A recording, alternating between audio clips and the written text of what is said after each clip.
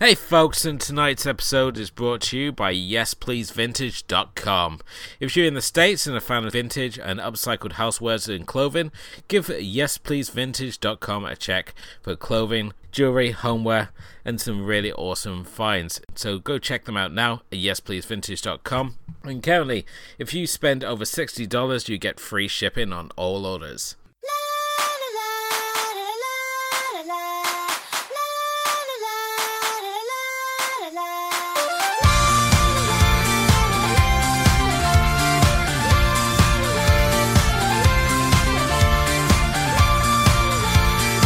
Hello and welcome to the Asian Cinema Film Club, episode 69. I'm your host as always, Edward Jones, and joining me of course is my co-host, the Professor, Mr. Stephen Palmer. Hello everybody.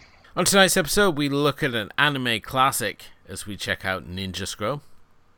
But before we get into that, it's time to ask what you've been watching, and Stephen, what has been holding your interest, if anything, since the last episode? So I've got a couple of things. I can't remember if we've spoken about this on the podcast or not, but obviously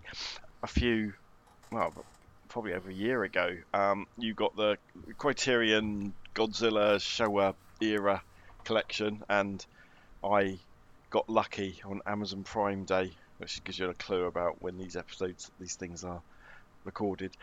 Anyway, I managed to pick up the set myself, and instead of just going through it, starting at the first film and working my way through, I was kind of fascinated by Godzilla vs. Mechagodzilla. Okay. Partly because obviously Mechagodzilla plays a huge part in the Kong vs. Godzilla Legendary Monsters Verse film, which came out this year.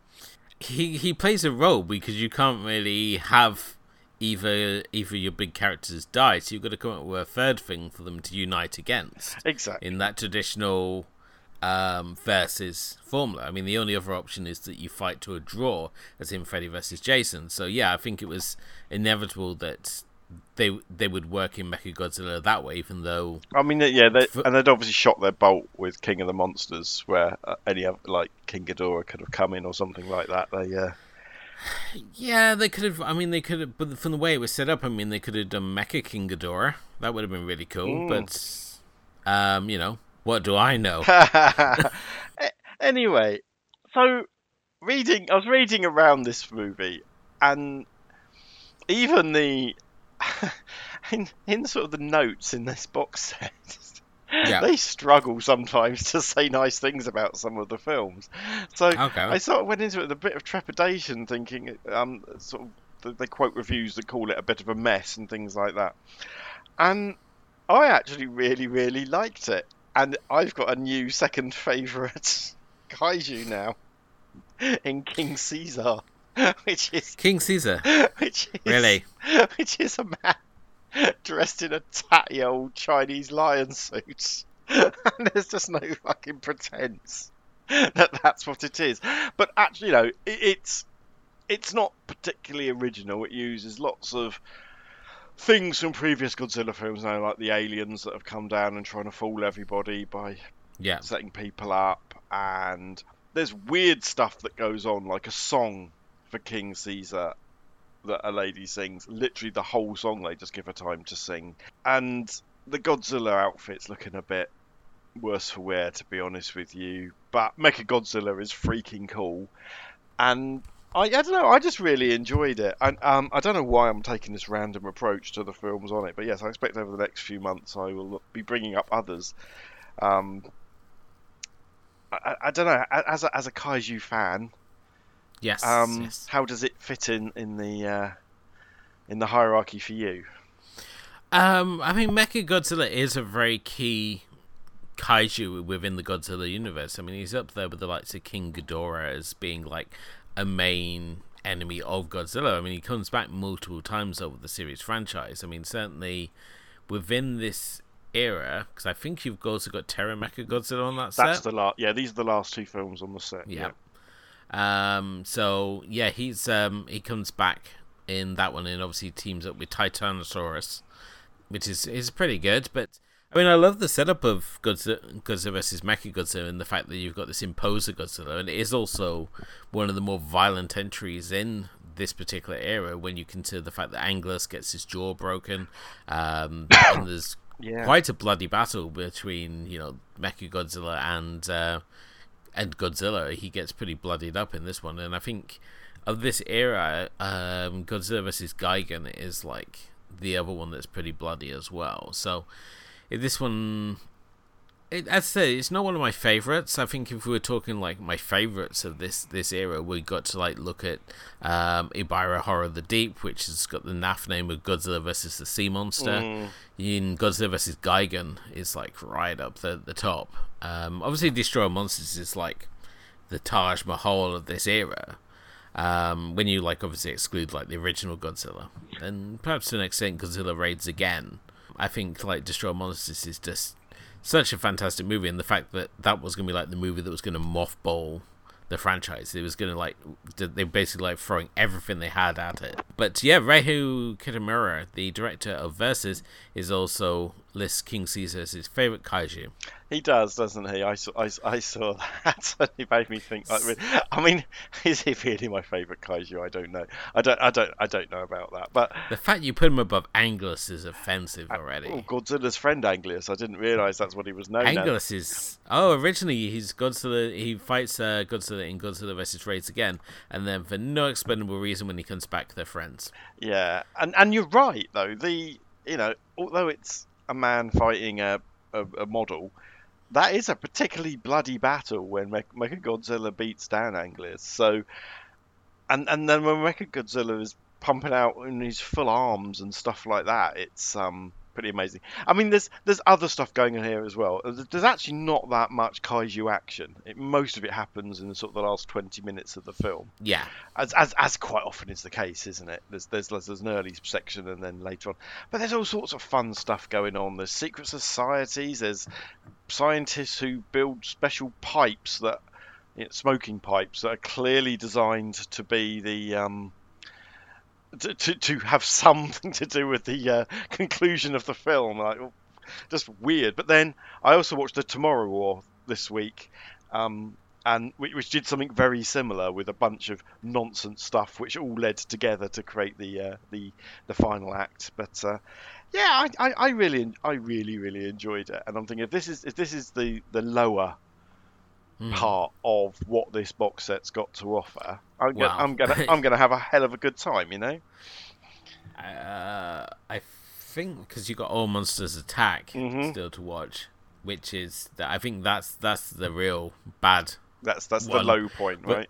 Where the bullied child goes to Monster Island and hangs out with Manila. With Manila, yes. What's the one with Godzilla you hear him speak, or they have speech bubbles? Oh, that's Godzilla vs. Gigan. In the Japanese cut, they have speech bubbles. In the Americanized cut, they have like really questionable translation. It's sort of like you have this noise of like a stereo being tuned in, and it's like, I hear something, and it's like, come on. It's not like in-depth conversation. It's just basically because they needed to clearly put something in there, and you will find over this era they try a number of things once. Like when you get onto Godzilla versus Hedorah, or Godzilla versus the Smog Monster. He does a rather remarkable skill, which I tell you now what it is. Is that the one with Jet Jaguar? No, that's Godzilla vs. Megalon. I'm just thinking the one skill I'm thinking of is the flying tail kick. But go on. Yep. Oh no, he can fly. Oh, for heaven's sake. So yeah, he only does that once. They only talk once, and that's in Godzilla vs. Gigan. But yeah, the flying tail kicks in Godzilla vs. Megalon. Which is interesting because that's the one where they let kids design a monster to be featured in there, and of course kids are all fan of Ultraman, so they basically just design Ultraman clones to go in there. So that's why Jet Jaguar looks the way he does. Very much like Ultraman, yes. Anyway, it was really enjoyable. And sort of just helped justify, even though I got £50 off it, it's still a lot of money, isn't it? I don't think you've even unwrapped yours, have you? Nope. No, it's still in the shrink wrap. If I leave it long enough, it will be like that copy of the Velvet Underground's Banana album. You should do. But obviously they've still got some around because I was still able to buy one. I know, but it will be. I could be like Penn Jillette, because he's got a wrapped copy of that, and not even Lou Reed has a wrapped copy of it. Well, Lou Reed's dead, so he hasn't got anything. But yes, no. If anyone though, umming and ahhing, it's a really lovely set. It's a lot thinner than I thought it was. It's got 7 discs of films, an extra disc of some extra stuff, and then it's got some beautiful art, sort of like, I don't know. It's bigger than A4, but smaller than A3 size. The whole thing, and some lovely. It doesn't fit on any shelf, but it's got some lovely art by comic artists like Art Adams and Becky Cloonan, one for each of the films, and a nice bit. It's a really nice set, and they look fantastic. Certainly, the 2 films I've watched in it so far have looked amazing. So there was that, and then ever the contrarian. Our friends on the 6th Best Asian Cinema podcast, Eastern Kicks, not that we're keeping note. Not that we're keeping note, but no. Obviously, my old friends, and I still write for them occasionally, and sometimes do little bits for their podcast. They were doing a show on Johnny To, particularly his crime films. Obviously, I talked about PTU last episode, didn't I? Where I'd reviewed PTU for the show, and so they sort of did a podcast around that.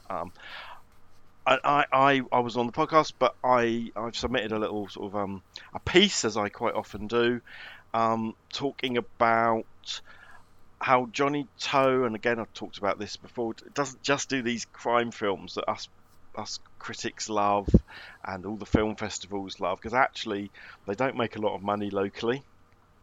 And Johnny To basically funds his career by making romantic comedies and other weird sorts of films. And so I wanted just to bring that audience, make sure they knew that not everything was PTU or Election or is it The Mission? All these films, Mad Detective. No, they weren't all like that.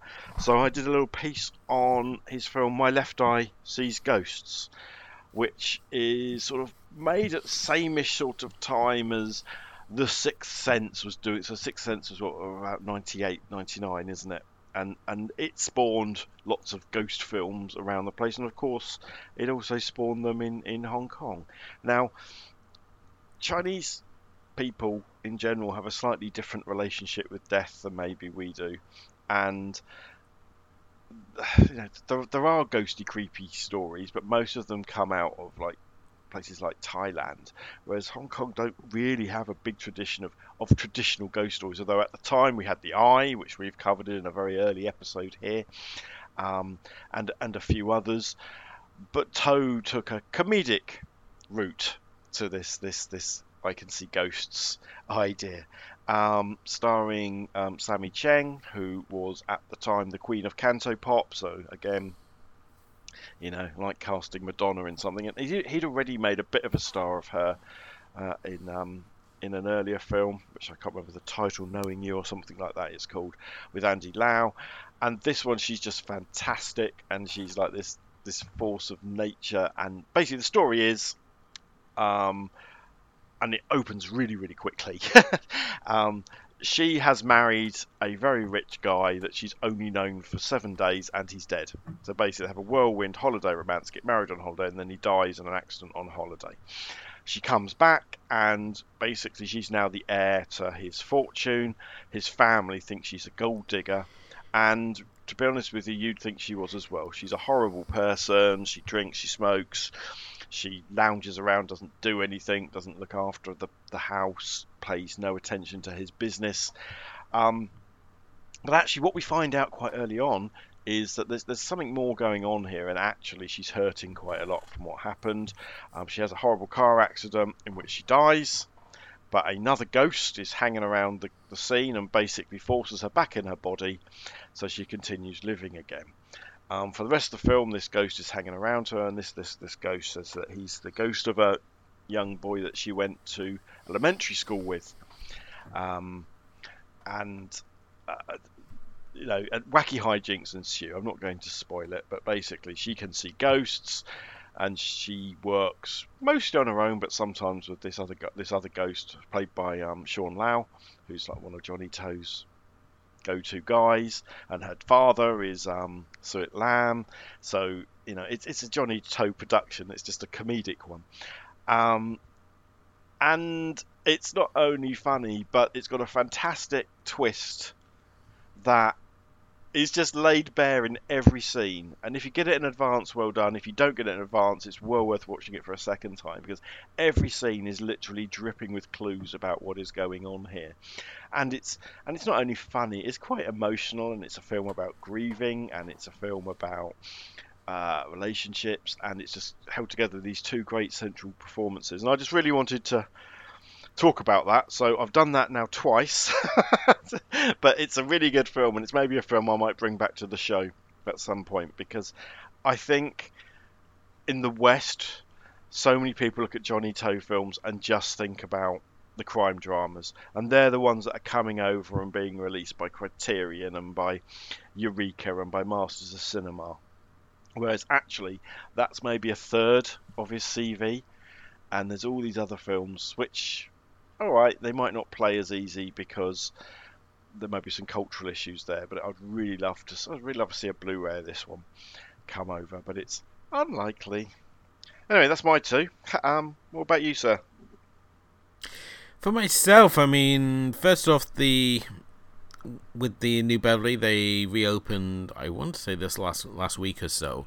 So it meant we got a new Beverly calendar, which is really exciting, because if you're like myself and like to print off the little PDF of what's showing at the New Bev and use it to inspire your movie viewing, it's great to finally have a new calendar to look at and play along with, because a lot of people just like download the calendar and then they get hold of the films and watch it, because they can't obviously get to the New Bev, because we can't all live this glamorous lifestyles where we can just go to revival cinemas and stuff. Some of us have responsibilities and things. So, but something that really caught my attention on there at the start of the month, they were doing a Bruceploitation double bill, and they were showing Fist of Fury 2 and The Big Boss 2. Both films obviously not starring Bruce Lee, but instead starring impersonators, shall we say? Because the Bruceploitation genre was basically that. It was either actors who looked like Bruce, or actors who they gave names to sound like Bruce, so hence a lot of Bruce Lies and Bruce Lee, spelled L-I, and you had like Dragon Lee and Conan Lee. And this one in particular stars Chan Chen, and he's better known. He was here credited as Bruce Lie, so Bruce and then L-I, and it picks up after the events of the original Fist of Fury, and he plays basically his brother who comes to seek revenge, and the Japanese have started moving in on the Chinese fighting schools again. At the same time, there's also the corrupt government officials to deal with, so it's a fun time. It's obviously not on the same level as Fist of Fury, but at the same time it's interesting, because I mean, this in the fact that Bruce Lee is clearly sort of coming into his own now. He's a lot more confident with a lot of the trademark stuff, so like when he uses the nunchuck, he's a lot more confident, and the fight scenes in particular are interesting enough, although they're sort of more group brawls and sort of like the one-man army approach that you would get with like the Bruce Lee movies. So there's definitely some fun to be had there. I know there's a third one which continues the journey of this same character, but I've heard it's not particularly good, so I've got that one still to watch. I've watched a lot of Drek this week, so I'm not going to really cover that. But I have also started watching the Sleepy Eyes of Death movies, which I think there's about 14 of. That sounds like an enterprise. I just stumble into these things. It's sort of like you just think, oh, I'm just going to suddenly like watch the Sleepy Eyes of Death series or something like that, or it's a case of, I don't know if you're like myself, where you just like go on the hunt for things, just because you have those sort of spur of the moment ideas. It's all like, oh, I can find the first one. Can I find the other 14? Yeah, unfortunately I do. We're called men, and that's the sort of obsessive behaviour that we get into. Even though we have more than enough to watch, we will find we will find something, and then we'll go, I want to know all of it. That's it. I get like part way into something, and I get distracted by something new and shiny. I should be. I said to myself I was just gonna like clear out these discs, and of course it's not happening. So, but there's a couple of really exciting releases heading over to the Arrow player as well. So we've got Giants and Toys, and the other one which I can't remember how to pronounce. Irizumi. Irizumi is also going over there as well. So that's really exciting to see Arrow obviously adding these titles to their player. I also had a rather cage-shaking moment with them over Twitter where I was like saying, oh, how come the American and Canadians get like all the classic slasher movies, like they're getting Shockwaves and they're getting Maniac and God Told Me to Kill, and it's like us Brits are just like being looked over, should we say. And they sent me back this like really diplomatic sort of email, and I felt bad for actually starting in the first place. What did they say then? They were just like, oh, we would like to be bringing these two, and unfortunately, and sometimes it's not possible at this moment, but it's not to say that they won't be in future. And it's like, oh, okay. It's like the most. They just seem to know how to play. It's like, okay, we can be friends still. So I can see. I've bought the Blu-rays of Irizumi and Giants and Toys, couple of them in the last month, I say. So it seems to me that this is what they are doing now. That they release something, and then about a month later it appear on the Arrow player. So some of the stuff, I mean, obviously there's a few titles on there. There's actually quite a few titles, like they've got none of the Cronenberg titles. They haven't got like The Thing or Tremors, for example. They haven't even got like Coed and Tate, which is one I've really wanted to see with Roy Schneider. And then obviously at the same time you got like the geo-locking things, so things like Vigilante we haven't been able to see, which is really frustrating because I mean that's Robert Forster like doing the Charles Bronson thing. Yeah, I mean unfortunately rights to lots of these things are all over the place, aren't they? And whilst I think they would love to be able to just do global releases, lots of these things, especially things from the age of video cassette, have probably found the rights are all over the place and hard to get. But yeah, I'm just after my little rant about that they won't bring over things like My Left Eye Sees Ghosts. The fact that Giants and Toys has come over is I'm just holding out so much hope that there's this whole set of non-genre Japanese film, if that makes sense. Everything that seems to come over is a horror film or a samurai film or it's got or the bad girls. It's just generic. Not generic. Generic's the wrong word because they're absolutely not. You want something less cult. You want something a little more I mean, Johnson it's kind of cult, but it wasn't meant to be. And you know, there's a load of. I guess one of the things when I first started writing about Asian cinema, the point was not everything is these genre films. Some things are just romantic comedies or biographies or just plain out dramas, and we see so few of them over here. Maybe South Korean stuff, maybe we get a bit more of it because of the gigantic directors we get, but I do think Japanese cinema is particularly ill served in terms of the stuff that comes over. I'll stop talking, but it frustrates me. But Giants and Toys just think, oh my god, I can't believe they knew that film existed. So I'm looking forward to that when that comes over, and I'll get that on the show. They do constantly keep surprising, and it's interesting the fact that they're going the way that they have been with like some of the titles that they've been bringing out. So I think that the tide's definitely shifted. I mean, there's only so many times you can re-release like the Bruce Lee collection or the Jackie Chan movies. So I think the fact that, and there being so many boutique labels now, I think that Arrow really sort of like branching out and doing things like Digimon. That came out of nowhere. Yeah, I wish it wasn't £50, but Yeah, although, as I was saying to you tonight, I've ordered the new Shaw Brothers one from I Arrow. know you ordered initial ones. It's like, Oh, that's quite stressful when I ordered that, but then I think I'll probably get quite a lot of value out of it.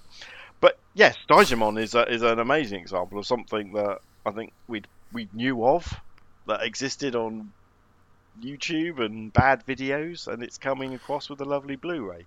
Um, Even the Gamera films, to an extent, that they was that. that's true. I mean, we never had UK releases for the Gamera films before. So, and Um, I think they know they're going to sell 3,000 of them, and that's probably their break level limit. hmm. So yeah, It also, I think it also like falls on like when you have like something like Giants and Toys comes up and they shift a lot of units of it. It encourages you to do other ones on there, and then you've got the really complex business strategy that you've got, because I think they're like teamed up with Terracotta and Fair Winder Films, so it's like a number of different distributors under the one banner. I can't remember who's powering who exactly, but I remember that they're all linked in one way or assume another. Arrow are in charge because they have a much, their Asian cinema output is but a tenth of what they do. They've got a lot of stuff. They release a lot of Giallo. They release a lot of American films. Sometimes quite famous ones, and at the same time they keep funding it all by re-releasing Donnie Darko and Battle Royale. I think It is a nice set for Battle Royale. I think as we're on we our said. fourth different Battle Royale set and our third Donnie Darko set from Arrow. Um, but it does look glorious, but I'm not buying an ultra high definition player just for that film, because I think we might want to take a rest from Battle Royale for a while after in a few weeks' time. Although I do see it's on at my local showcase on the 1st of August, and it's tempting.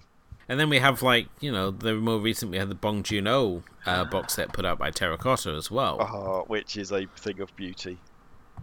And I don't like the covers. I That's the thing, I really like the art style, but I know what you mean. I think it's it feels like it's stumbled into Wes Anderson's territory. it is. So I picked that up as well, but I went. Of course you did. I went in, well. Yeah, of course I did. Well, Can't wait to see the credit card bill at the end. It's gonna be like don't. it's gonna be like the Akira manga. It's just be this phone book. I shouldn't realize. It was quite good value for money, right? I have got most of the films on there, although I probably now don't need my Parasite Blu-ray, and I probably don't need. I think there's at least I've got others on DVD, and a lot of them are on like Hong Kong DVD, so they're not fantastic quality, and it's not complete. And I don't need a black and white version of Parasite. But it's got Mother, which we know we've discussed on this film. It's got oh crikey, I can't remember what else it's got in it, but I think it's really nice. What was really good though is that I was in the HMV in Reading when I bought it, and the person behind the counter said, "We've sold loads of these." It was like the last one in the shop, and I just thought that was really interesting. That I don't think of my town as one as particularly one that's full of art house Asian cinema gurus. Although I do know someone else in town who actually works at the university who's very big on it and likes Twists and Kicks. But she can only count for one other of these box sets. So I was just really interested that the guy had noticed that they'd sold a lot of a £50 box set of South Korean movies. So that's interesting. And back to what you said about Giants and Toys, if people are buying these things, they will keep making them. So it's really good news for Arrow and Terracotta and Third Window Films. All the power to them if they're working together. Oh yeah, definitely. I think, and with the Arrow Player, I mean, the Arrow Player is a really fantastic service, especially if you're like myself and don't have a lot of room for storing discs and stuff, or you don't want to be taking like the risks on getting the more out there titles. It's really good that you can get a lot of them on the player, because let's face it, I mean, no one else is really sort of providing at the moment. I mean, Amazon lost all their Shaw Brothers titles, so they've gone from being that great old school video store sort of feeling you had over there to just being naff again. Netflix have gone a weird direction where they just seem to be picking up classic anime because they just recently sneaked on Akira with no fanfare whatsoever. Yeah, there's no anniversary of it or anything, is there, coming up? No, it's just a weird one to, Yeah, especially that you don't like make more of a song and dance about it. I mean, they obviously did the big announcement for when they had Neon Genesis Evangelion, and I hope it's just this path they take where they bring in like more classic anime. Because I would love to see like Ninja Scroll and Vampire Hunter D, Wings of Honoris, these real classic anime titles being added to it. And these things, which I guess, up to now on things like Crunchyroll, right? And not on I think isn't there is there a legal issue with Crunchyroll? I mean, I don't know. Well, I mean, with Crunchyroll, Crunchyroll just tends to cater for the series, right. And then again, it's like more modern series that it does. The same with like High Dive and Funimation. So there's a lot of these like old school OVA titles that just aren't really out there on any sort of platforms that were like manga releases and stuff. Like when you look at like Goku's Midnight Eye and the Crime Freeman OVAs, that sort of thing. So it'd be good to see them like go across. Yeah, I mean Netflix's model's just fascinating to me. We've been speaking for the last couple of years of the things which have been turning up there. Things like Kingdom, things like a whole bunch of K-dramas and Taiwanese dramas and I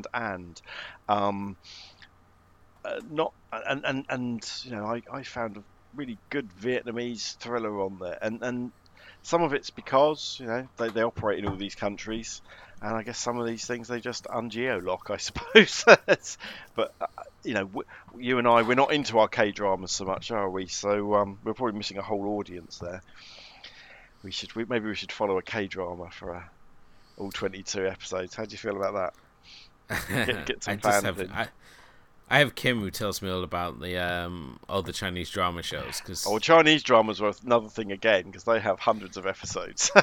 For some reason, she just seems to spend a lot of time getting upset for them. So. Yeah, no, K-drama is very different. And then you have the Filipino dramas and Taiwanese. I'm quite a fan of the Taiwanese dramas, but I think I only know them from about 10 years ago, when they were probably very, very, very popular, and K-dramas just taking over the world. Yes, the Chinese stuff's more akin to soap operas, ongoing soap operas. But people like what's his name, Chow Yun-fat made his name in a Chinese TV series called The Bund, so people do move from there to cinema. But yes, maybe I'll convince you after our next project. Yes, indeed, because we are drawing to a close with our Battle Royale breakdown. If you haven't checked it out already, please do it. So it will be coming up on the main feed, or you can find its own independent feed just by looking at Battle Royale podcast. And yes, we're almost drawing to a close with that one at the moment, and then we'll be on to our new exciting project headed up by Stephen. Oh, yeah. Called Down the Well. Down the Well. We're going to look at every single Ring film. Yep. That's going to be, there's a bigger challenge than you think, audience. How many times can we watch the same movie? That's the name of the game. Yeah, you're not wrong. So, that's all to come up. So, we have great, exciting projects ahead, people. But, yeah, I mean, I've got nothing else really to add. I mean, as I said, I've got all these bits and pieces everywhere, as it seems to be most weeks. And I've just seen a lot of real dreck. I've had this real sort of streak where just everything I was watching was just awful dreck. So I can safely say that I've got at least 3 films that I've rated 1 star this year. So, oh my god, I know. Which is, for someone like Steven, it just assumes that I just like the worst things. I thought you only liked 1-star films. No. Yeah, it's not good when you hit one of those. It's sort of like I saw like Moon 44, which was tedious, and Ice Cream Man, which was just confused mess, and Choke, which should never have been made. But yeah. But should we get on to tonight's viewing? Let's go for it. A hired samurai, the 8 devils of Kimon. Jubei Kibagami battles the minions of the Shogun of the Dark. With the aid of Kagero and Dakra, he must defeat those creatures that rule by terror and use their powers from within the shadows. Winner of the Yubari Film Festival in Japan, Ninja Scroll is a tale that combines the mysticism of the Far East with lightning samurai action. Ninja Scroll. So tonight we are talking about Ninja Scroll from way back in 1993, and title which unquestionably is one of the key titles of the old school anime scene. Certainly if you were collecting tapes back in like the early 90s, you would have, I believe it would have been one of those tapes that you would have had in your collection. I mean, everyone had like Ghost in the Shell, and you had Akira, and Ninja Scroll was certainly one of those, much like Legends of the Overfiend. And much like Legend of the Overfiend, this is a title that leaned more towards the more extreme side of anime, where like Akira had its obviously extreme moments, and Ghost in the Shell had a couple of those action beats in there, but they were a lot more sort of deep and philosophical. This one is just a straight up pop samurai homage, and it is all the better for it. Directed by Yoshiki Kawajira, who might not be a name that sort of like stands out initially to yourself, but he did do a lot of fun projects over the years. I mean, he's contributed to anthologies like Batman Gotham Knight and The Animatrix. He did the short program, which is like the feudal Japan one. He did Wicked City and both of the Goku Midnight Eyes. He did the X movie, and he also did Highlander: The Search for Vengeance, which was the anime spin-off, as well as one of my favorite OVAs of all time, Cyber City Oedo 808, which was kind of like a cyberpunk version of Suicide Squad, with convicts knocking time off their sentence by taking on suicidal crime cases. And one that I really recommend checking out. If you can get a hold of the DVD, definitely check it out. It's only 3 episodes long, so you can watch all 3 together and have it like as a movie sort of thing. But of these titles, Ninja Scroll is like the one that well and truly sort of stands out well above the others, and it follows a swordsman for hire named Jubei, who's caught up in a government plot when a mysterious virus appears to decimate a village. He's hired to go and investigate, teaming up with a female ninja whose body is comprised of poison, and a government spy who basically takes on the form of a wizened old man, along the way fighting off against his old master who he'd previously decapitated, and yet has somehow managed to come back to life, as well as the 7 devils who act as henchmen. Stephen, I mean, this is obviously another anime title that I've had you watch, because when we started this, you hadn't really watched a lot of anime apart from, like, you know, classy fare, like the Studio Ghibli movies and stuff. Yeah, on the whole. Saying that, though, I was aware of this as a title, because, like you say, back in the day, videotape day, this was, you know, like Akira, like Ghost in the Shell, like The Legend of the Overfiend. these were films I would have seen on the shelves in the tiny little anime section that used to exist, that has now become what appears to be half a store these days in most bricks and mortar video shops. It also, when it came out, it was in the UK, it was censored, and I think we've both watched the full version because they re-released it some years later. I've got to say, I've got a bit of a problem with it. Okay. I found the bit that had been censored. I'd rather it hadn't been put back in, because it didn't upset me, but I found it of its time a bit, and a bit gross. But on the other hand, this reminded me of, and it's funny. You mentioned this, that basically the guys, some of the production team on this, some of the artists and the like on this, actually also worked on the Samurai Showdown games. Yep. and there is a real visual similarity. And not only that, but there are some historicalish characters in here as well as some crazy characters. And that you can certainly see that there is a visual similarity. And I think you said that some characters maybe have appeared in the like Dubai is in Samurai Showdown 2. The old man is also in Samurai Showdown 2 as well. Yeah. And he's got the same moves as well, which is even more bizarre. But like with Dubai, they changed him so he's got like the 2 swords and the eye patch. Right. Whereas the old ninja in here look exactly the same. And you can obviously compare other characters within this to other ones, like the girl with the bird looks very similar to our female ninja here. Gotcha. And we obviously got the blind ninja who is very similar to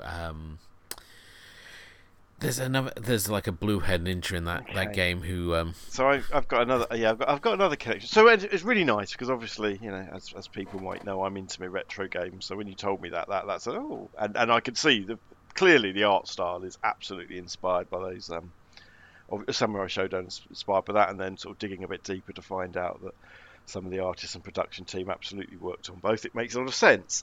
That blind ninja that you mentioned, he's not a ninja, is he? He's a samurai. Actually, is incredibly similar to someone currently in sort of the Marvel X-Men universe at the moment. Sort of one of Wolverine's nemesis called Gorgon, who is a blind samurai. Although he can also turn people to stone, but that's his mutant power. But very similar in visuals and the character and things like that. And to be honest with you, that's what this film made me think of. If I put aside the sexual violence and the grossness of some of that, this made me think of is a superhero film. Because, you know, you said it's pop samurai, but it's all these guys have got amazing superpowers, basically. And the fact that it's set in feudal era Japan is just by the by, because these could all be mutants from the X-Men. Every single one of them with their powers, and then the strange shit going down. And the stuff I'm going to have to get you to explain to me. Because even though I've watched it twice, some of it I didn't get. I'm... Yeah, we'll keep talking about it. I'm currently on the fence, but I think you might be able to talk me into appreciating it more. Okay. Well, I mean, for the start, you obviously mentioned already there's some elements of sexual violence. There's also extreme gore in this, because that is very much what a lot of the old school anime was. Not all old school anime is all like sex and violence, but certainly a lot of the popular titles that were brought over, especially those picked up by Manga Entertainment, those were the ones they sort of gravitated towards because that's what the audience basically liked to see at the time. And when you bring across things like, if you have like a hit with Akira, people are going to be like, oh, I want another Akira.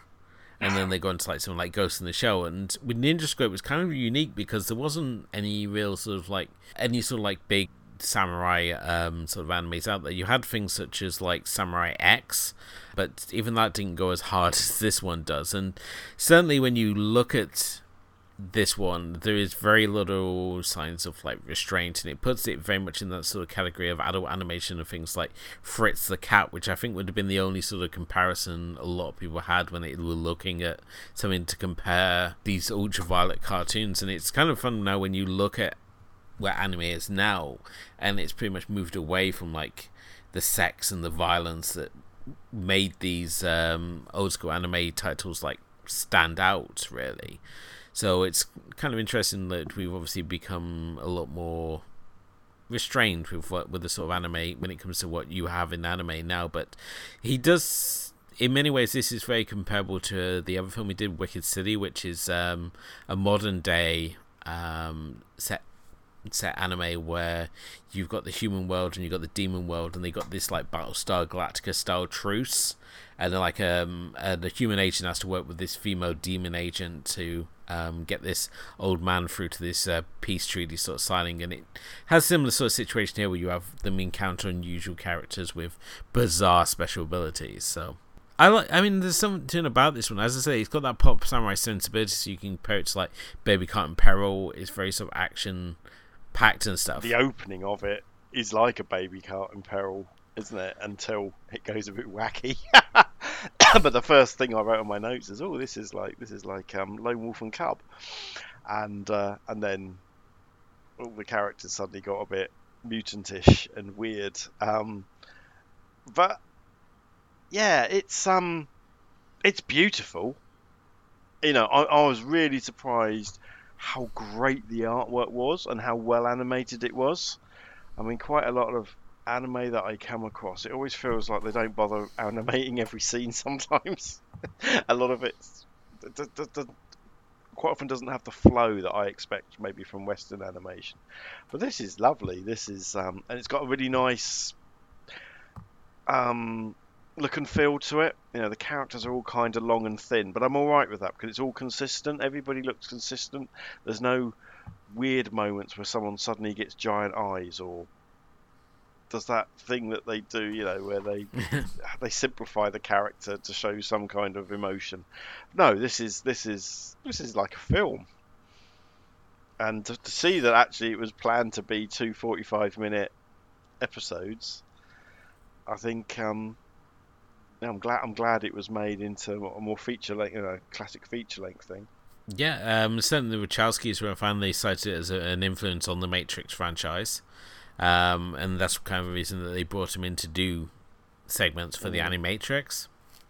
Much like Production IG, they brought in as well. So there's a lot of like when you look at the Animatrix, it was like basically a chance for them to like work with all their anime heroes in a way. Yeah, I like the fact that with this one, it's not just sex and violence. There's actually a half decent story here, and the fact you've got this plot that's going through with Jibai having to face these 8 devils of Kimon, and the fact that he teams up with, you know, Kai, who's like a female ninja.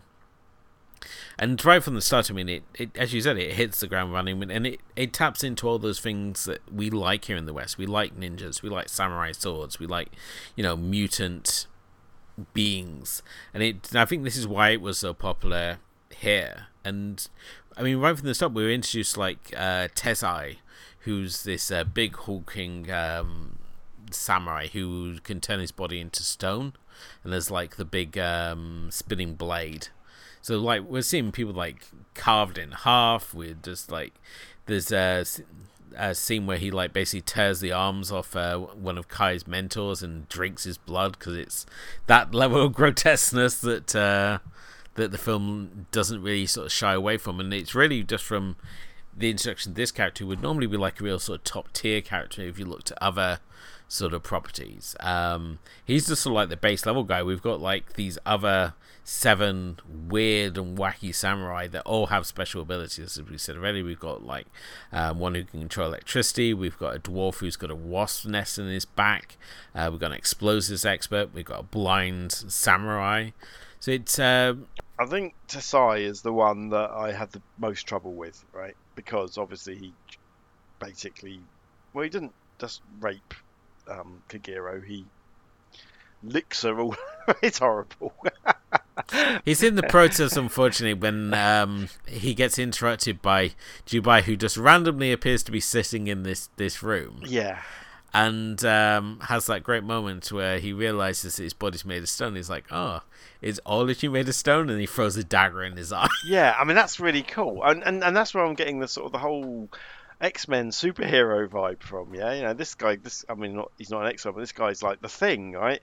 So how would you beat the Thing? Or do you know what? How you beat the Thing? You'd fucking throw a dagger in his eye. Yeah, it's And I kind of liked all that stuff, you know. And then when he was fighting the guy that's got the wasp nest in his back, yeah, go underwater. The wasp can't hurt you. There he goes under there and gets him. And so there's an intelligence to that side of it. And some of those, there's the woman that's like a snake woman, I suppose, is she? Where she leaves her skin behind and she seems to be able to control. Yeah, she's she has living tattoos. She's covered in the big snake tattoo, and she has the ability to control snakes, and she has like a snake that hides in her backside. That's where you hide it. because of course, and she can shed her skin like a snake. Yeah, she's the Richard Gere of snake charmers. Um, Surprisingly, she doesn't use it to send messages. Instead, they've got like the fantastical samurai version of a can on a string. yeah, so that's exactly the thing that bothers me. So whilst we've got all this amazing stuff, there does seem to be a messaging system based on having string in your mouth. I wonder if I was just missing something, or really that is just what it was. I guess it's magic, but yeah, I love the devils themselves are fantastic. Every single one of them is really, really interesting, and 30 times more interesting than fucking Ray Winston as the bad guy in the Black Widow film, right? So this is really good, interesting stuff. The issue I have with it is all around one character, and not only that the fact that she's raped, but that she seems to define herself for the rest of the film about the way to make up to a fella for paying back the debt for him saving your life is to sleep with him. And I don't know, it just feels a bit 1990s, really. Okay. Yeah. Yeah. Basically, because Dubai is this like honorable samurai, for like 100 pieces of gold, you can buy his sword, and he will fight for you. But as we see at the start, which is not very honourable. But at the same time, you say that, but at the start, he's like walking away and he's eating his rice ball, and his former group are like, "Oh, why did you walk away? They without the gold?" And he's like, "They didn't have 100 pieces of gold." It's like, what were we supposed to exactly take from them? And at which point, his former comrades tried to turn on him, and he like dispatches them quickly because he's a badass samurai. Yeah, I guess more than honourable. I think he just I don't think he necessarily wants to get involved with things he doesn't need to get involved with. And he's somewhat tricked, isn't he, into even taking part in this movie? Yeah, because he's approached by the government spy Dakaran, who's this basically this old ninja, who poisons him with a poison shuriken. And at which point he attempts to stab him with his own shuriken, which is a pretty, understandable thing. But yeah, basically he's conned into doing this mission because he refuses to give him the antidote until he completes this mission.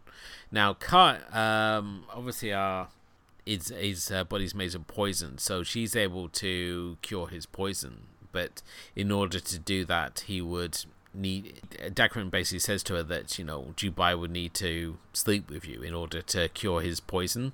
So this is why she's constantly trying to offer herself to him. And in the end... doesn't need to. No, because they just make out as she... In the end, they just need to kiss. Kills it. Yeah. That could have solved a lot of maybe, things. As I said, maybe the fact that everyone else dies of poisoning because they have sex with her. Because it's not... just our Stone Golem guy, we have the Shadow Ninja guy as well, who finds time for some weird bondage thing he's going on with. I don't like. I'm not a prude, right? I really am not a prude. But is it the fact it's cartoons having sex? No, I'm all right with cartoons having sex. Some of the best sex I've ever seen has been in a cartoon. No, it's the fact that. Stephen's weird tagline. There you go. Have that on my obituary. No, it's the fact that she is clearly a really capable ninja in her own right. She's the only one of her gang that survives. Yet the whole film then turns her into this. She's always making fucking mistakes, right? It's always her mess up that gets them into trouble. She's always trying to recover from it, and the only way that she thinks she can is by sleeping with the guy. And then it turns out that was pointless anyway, and they could have solved it all with a kiss. Yeah, what's that all about? Well, at least they didn't go the way that he had sex with her corpse. That would have been too much. It would have been really creepy, wouldn't it? But it's just but I also get this is a Japanese film from the 1990s, right? Where they probably this is probably quite mild compared to some of the other stuff that we saw at the time, right? the gore is far more outlandish than the. I mean, certainly, like Legend of the Overfiend goes a lot harder than this does. So certainly there are other titles out there. I mean, things like LA Blue Girl and a lot of those sort of titles that involving schoolgirls and tentacles that go a lot harder than. Oh my this god, film. no! This It's really not hentai. No, not at all. But yeah. But when it comes to her character, though, there's this underlying story where she's become so used to being seen as just a ninja. The fact that she cuts her hair so that she can be seen, so that her gender doesn't get in the way of her accompanying her fellow ninjas initially on the mission. Because until this point, she's basically been used as a poison tester for the Shogun, because she's immune to all poison because her body is poison. So a lot of times she's just been seen as just like a tool or a warrior, and with Jubai, he's like the one person who sees her as being a woman as well, which has never been acknowledged. So you have this whole sort of plot line of the fact that he sees her for who she is and not just what she is, which adds a lot more depth to it than you would expect from this sort of movie, especially one that's like so focused on delivering exhilarating set pieces and shot in a very Eastern way, like when you have the scene of like where he leaps up in the air and it's like the flashing strobe background. If this was a Western production, you would have like the background drawn in. We couldn't just have him like hovering in the air while he's going through like massacring ninja after ninja. When it comes to anime, they at least have some confidence in the audience to be able to follow what's going on without having to draw in the background. No, I'd quite like to see a live action version of this. Tweak the story a little bit. I mean, it's a superhero film. Have you seen what's those Chinese films? The Four.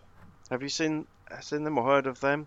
Anthony Wong. No, I haven't. So there's this, and Li Fei, the girl from Mulan's in in them as well.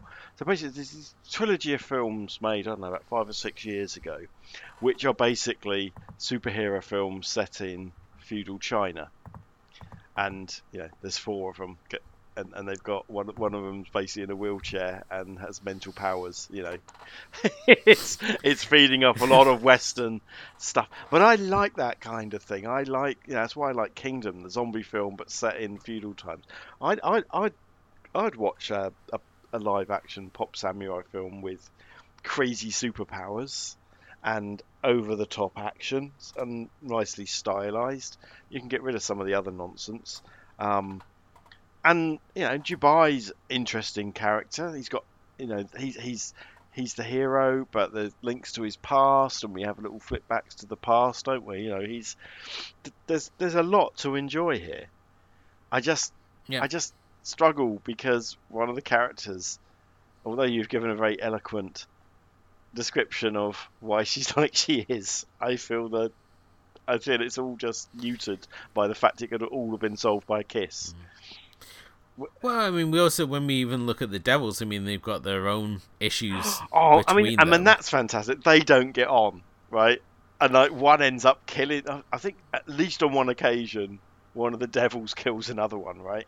Oh yeah. You've got Yoromaru, who's the guy who has like electrical powers. Yeah. He's blown up by Zakuro, who's the female explosive expert, and it always basically the fact that Yoromaru is gay and has this whole crush on Gamon, who's like their big boss, and he keeps rejecting Zakuro's advances and calls her like an idiot and like belittles her the whole film. And then it gets to the end, she leaves a gunpowder rat and blows him up. A gunpowder rat. I mean, again, classic. The other great thing about this is I picked up the DVD of this, and it's only got a dub on it, only got an English dub. There's no Japanese language, but the English dub is really fucking good. Oh yeah, it's definitely a top tier dub that you have with this. It really is. It doesn't. Sometimes especially with manga, sometimes they don't really get the acting right. The English actors and everything just sounds a bit like it's dubbed, if that makes sense. But this is really, really good. Normally I'm an absolute stickler for the original language and subtitles, but this was fine. The only thing I had an issue with is that they decided to do the DVD menus like a manga, and everything goes backwards. It's like, Oh, really? Everything's going from right to left instead of left to right, Yeah. and it's like, really, that's just not needed. That's silly. But I guess maybe lots of anime DVDs are like that. I just haven't played enough of them. But it's when we get into like the big finale, and it's just Jubai versus numerous mass ninjas. We have this really great set piece on a boat that could be taken out of any sort of action movie, and I can see why you'd want it just for that particular scene in particular, where you got Dakaran who's trying to set the ship ablaze, and he gets caught by Zakaru, the explosives ninja, and he basically tries to blow her up by covering her in oil, and has his light extinguished, and then Jubai appears out of nowhere with a candle. Yeah, and then you have like that really awesome fight between Gemin and Jubai at the end, because Gemin obviously being invincible. It's like, how do you kill a man who can just regenerate himself? even if his head gets chopped off, yes, he can regenerate himself. Yeah. But and then George R.R. Martin must have seen this, because the molten gold, which is how Daenerys kills her brother in Game of Thrones, is Gemma dies by his own greed, doesn't he? I suppose. Burn your golden hell, game on. Yeah, it's gold and the god of Mammon and hot temperatures don't go well together, and that's how to. I assume that Just sinks him. I assume that kills him. I assumed he's just sunk to the bottom of the He's ocean. going to be stuck there for the rest of his life. Well, he still needs to breathe, doesn't he? I think. Not really, because he's immortal. He had his head chopped off. I don't think breathing's a big True. big thing. But yeah, I mean, it ends on this real note where you kind of want to see where this adventure continues. I mean, Jubai returns to his vagabond lifestyle, kind of like Yojimbo. Yeah, like all solo samurai, I suppose. They have their adventure, and then if they've Zatoichi's another one, they always seem to at the end of the story, however crazy or nuts it's been, go off alone on their vagabond ways. Now, this did obviously get followed up with a series, which I yet to see. You also had Ninja Resurrection, which was marketed as a sequel to this in the States, but obviously it wasn't. It was its own property. Frustratingly, it was never finished either, so we only got 2 episodes of the 4 that they had planned, and it ends on a pissing cliffhanger, of course, with Satan being resurrected and unleashing all chaos on Earth, and Jubai setting up to face him, and we never know how it turns out. So, thank you guys for not supporting Ninja Resurrection. Yeah, how often does that happen? I also see there was going to be a live action adaptation, and Leonardo DiCaprio was involved, and then the director of Dracula Untold was involved, and maybe we're all glad it's in development hell now. But DiCaprio was involved in the Akira. I think he still is involved in the Akira version as well. So yeah, I think I don't know. A lot of these things, you just randomly buy the rights. We like to think they're great fans of it, but maybe they just got told to buy the rights. I don't know. But I just think this would be, it's like I say, like the 4 was the fourth film is quite good, and I haven't seen the sequels. I imagine they're shit, but I'd like to see a superhero type film set in Edo era Japan, wouldn't you? It'd be great. I'm always up for a fun twist on the format, certainly like this. Be it like magic or steampunk elements in it. I think it's always interesting when you take the conventional and then give it a twist. I mean, I guess, and we could just make it a Samurai Showdown movie, like Mortal Kombat and Street Fighter. I think there's a Samurai Showdown manga or anime. There's bound to be an anime, isn't there? I've heard, if I remember right, it wasn't good either. So. Oh, yeah, mate, there's animes of Dead or Alive. Oh.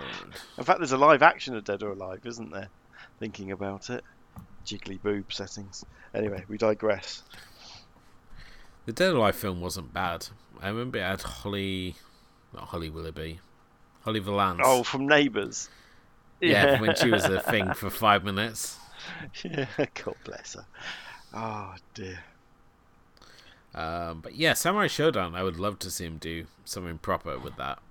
Well, it's a really interesting game because it's not a beat 'em up or fight 'em up in the same, because it's swords.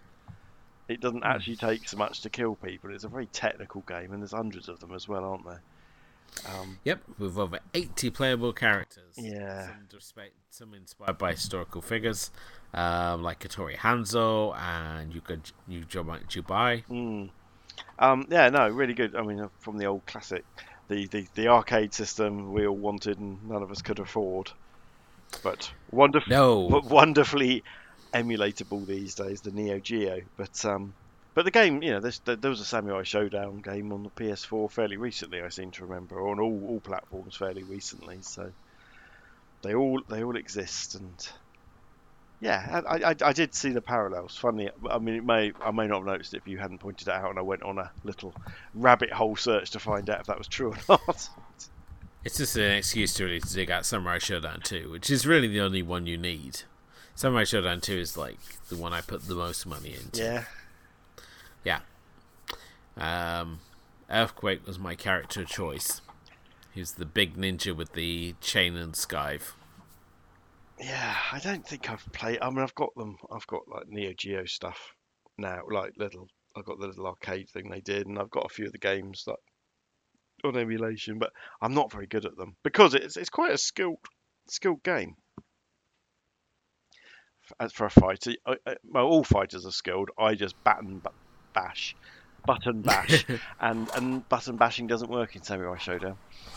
I have really mixed feelings about this, right? Because so much of it I really enjoyed. Yeah, the animation, the visual styling, the kind of the way that it was like an X-Men film set in another world. And Jubai as a character was interesting. In fact, the plot is interesting. I mean, it's, you know, there's a little bit of subterfuge in the villain's plan. You know, they set up a fake epidemic, you know, which is very timely these days, in order to do something else. So there's a fair bit of depth here. I just wish that one character was not defined by his sexuality, and then for it to be a complete red herring in the end.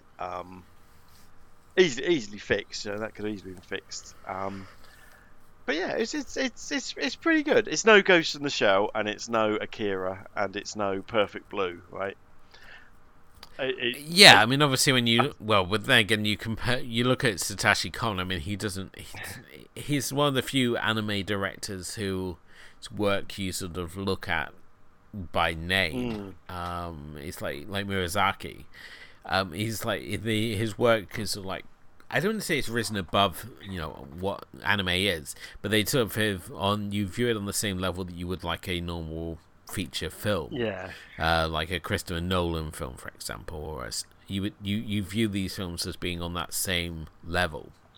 Just like because they bring so much sort of style and substance to them, that it's obviously easier to sort of compare. Whereas obviously something like this, it's a little harder to sort of justify outside of the old anime bounds. But I think it's still a key title, not only just within old school anime, but I think just anime in general. I think it's still one of those titles, and I think it's certainly responsible for, you know, giving anime that big impact back in the early 90s that needed to obviously break through into the West. So it's not as notorious as obviously like Wicked City or Legend of the Overfiend, but at the same time it's not as subtle as like a Ghost in the Shell or something like that. So. No, it's not got deep psychological the stories to explore. I mean, it was. I was just doing some, again, we look at the old Wikipedia page, and back in 2004, it was voted as one of the 10 most important animes. But then I found more recent things which bring it down into the 30s. I just think anime has just gone from strength to strength, hasn't it? And as some of those greats have put out more and more. And again, do you include Ghibli in that world? I always feel that they're not really anime in this sense. they're animated films that come from Japan. Because they're sort of like their own studio. They're very it's like this is, again, I think this is why people like used to call him like the Disney of the East, and it's like, no, his films are anything but Disney. Indeed. And I think it's because it was like Studio Ghibli. It wasn't like Satoshi Kon. It's a studio that you sort of associate as being something bigger. Yeah, but I don't know how many films they've done, but even if they've done 20 films, all 20 of them are probably pushing down a lot of other deserving things. I don't know, but this is this is for £5, mate. It was a really enjoyable movie. I'm so glad you enjoyed it because it didn't cost you much. Yeah, no, that's a terrible thing to say, isn't it? However, is it a film? No. See, again, I'm torn, because is it a film I'm going to go and watch again? Probably not. If you told me they're doing a live action of Ninja Scroll, I'm going to be all over it. It's really, or if you tell me there's a sequel to it, I'll be all over it. So I'm in a really weird place with this. I'm not. This isn't my Terrorizers. Don't worry. I think you're pretty fine that, like, when it comes to like the sexual violence elements, because you know what to expect, it's less shocking the more you watch it, or you just skip over those bits. Yeah. And again, it's a bit hard when you like watching it for the first time. Yeah, to, like, to skip over its something. original censorship in the UK was the sexual violence was taken out, which I'm kind of all right with. However, it also took out anything with throwing stars, because that was a thing, wasn't it, back then? Yeah, James Furman didn't like Weapons of the East, and he didn't like chainsaws. So the fact that Chainsaw Massacre got banned on the fact it had chainsaw in the title. And like when you look at Where the Dragon with the nunchuck scene, so they banned things like that, and then it created these really interesting cases, like when you got into Ninja Turtles 2: Secret of the Ooze, and there's a scene where Michelangelo's using a string of sausages to grow up people, and it's sort of like, does that count as a weapon or is it sausages? So it created those weird cases, and obviously when he left the board, you saw a lot of these titles like finally getting releases. Like Texas Chainsaw Massacre came out, Gorilla Killer came out. Basically, all the video nasties suddenly like really didn't releases. Like Eastern weapons, did he? I remember the nunchucks especially. It was like a perfect storm of like people censoring things who had no right to be censoring things. Because I mean, you obviously have like the whole video nasties scandal to blame for him as well, because you had him, Mary Whitehouse, and the head of the police at the same time, who had the wonderful moniker God's Cop. Like these like real fanatics who were just like gonna save the British public from this moral offending filth. I mean, you used to see like headlines in the paper with like when anime was like coming out, it's sort of like ban this sick filth, and then they have like scenes from like Legend of the Overfiend but completely out of context, and they go, look at this, look at what this is. Yeah, I don't remember anime being particularly targeted, but maybe I just wasn't looking in the right places. But I do remember ridiculous things getting. Well, I remember like back in '94 when they showed Akira for the first time on the BBC Two of all places, and the night before they had their documentary on anime, but it was called manga, and it's like, oh, we were still at that stage where we're calling anime manga.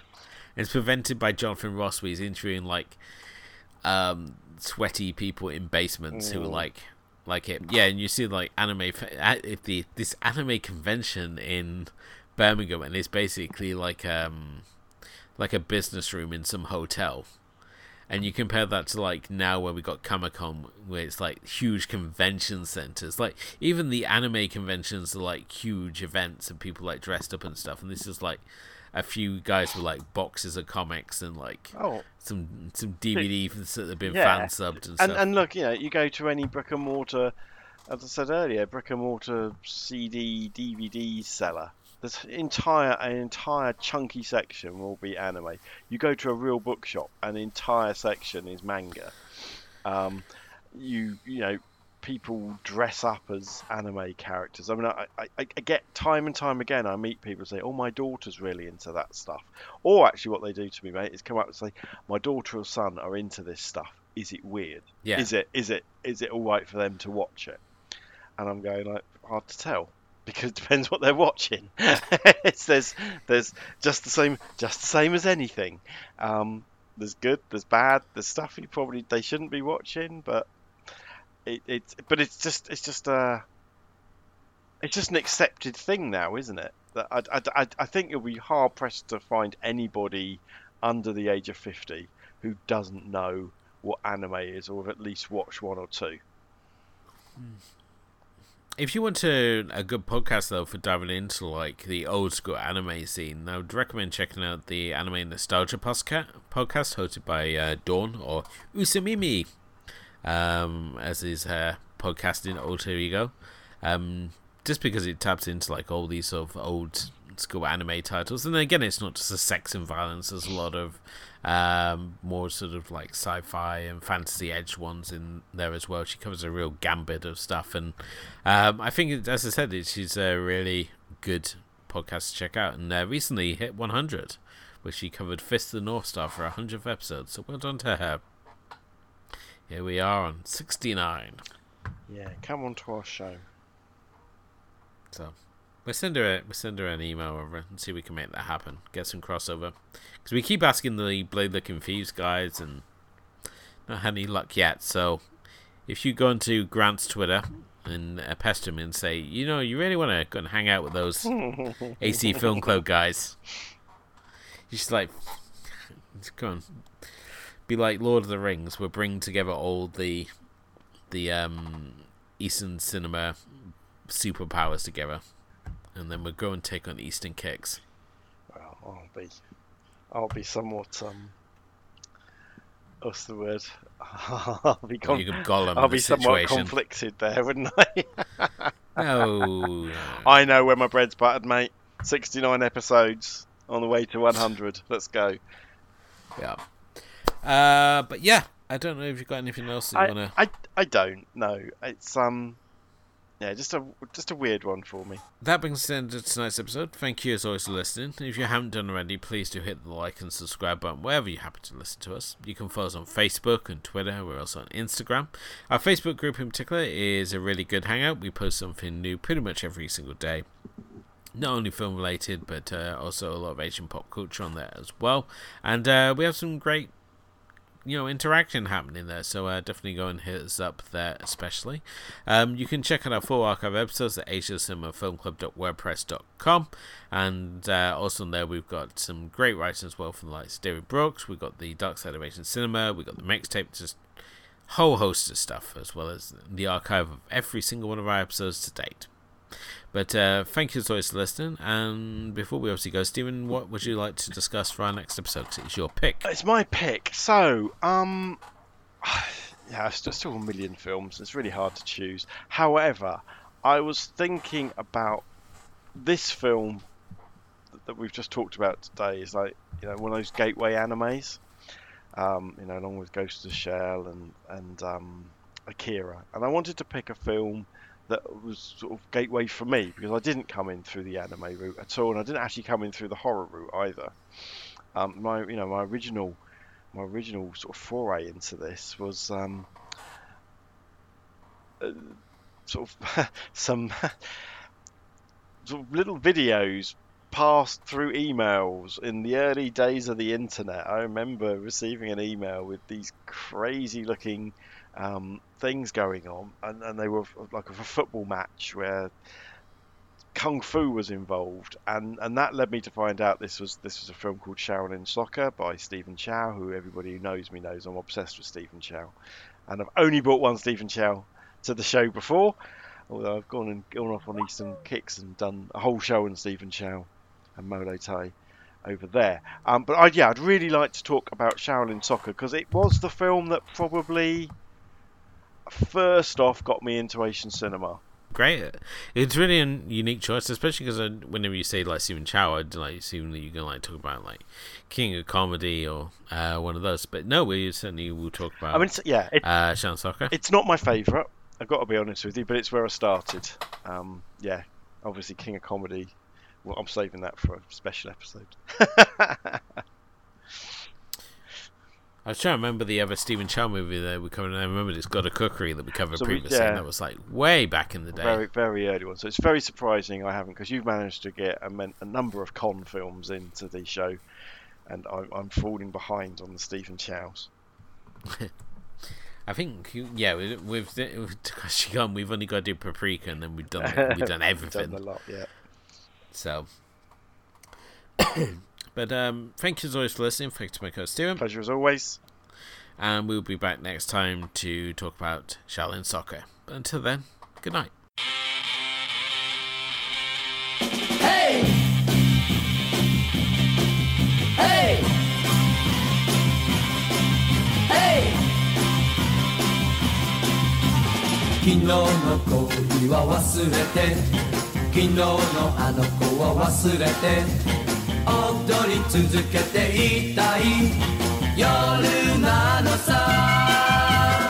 月が砕け散っても、星が燃えて落ちても、踊り続けていたい夜なのさ。胸に刺さった恋の刃が燃える想いを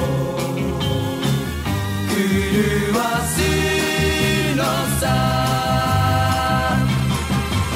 昨日の恋は忘れて、昨日のあの子は忘れて、踊り続けていたい夜なのさ。This podcast is a proud member of the Lamb Podcasting Network. Find the network at largeassmovieblogs.com.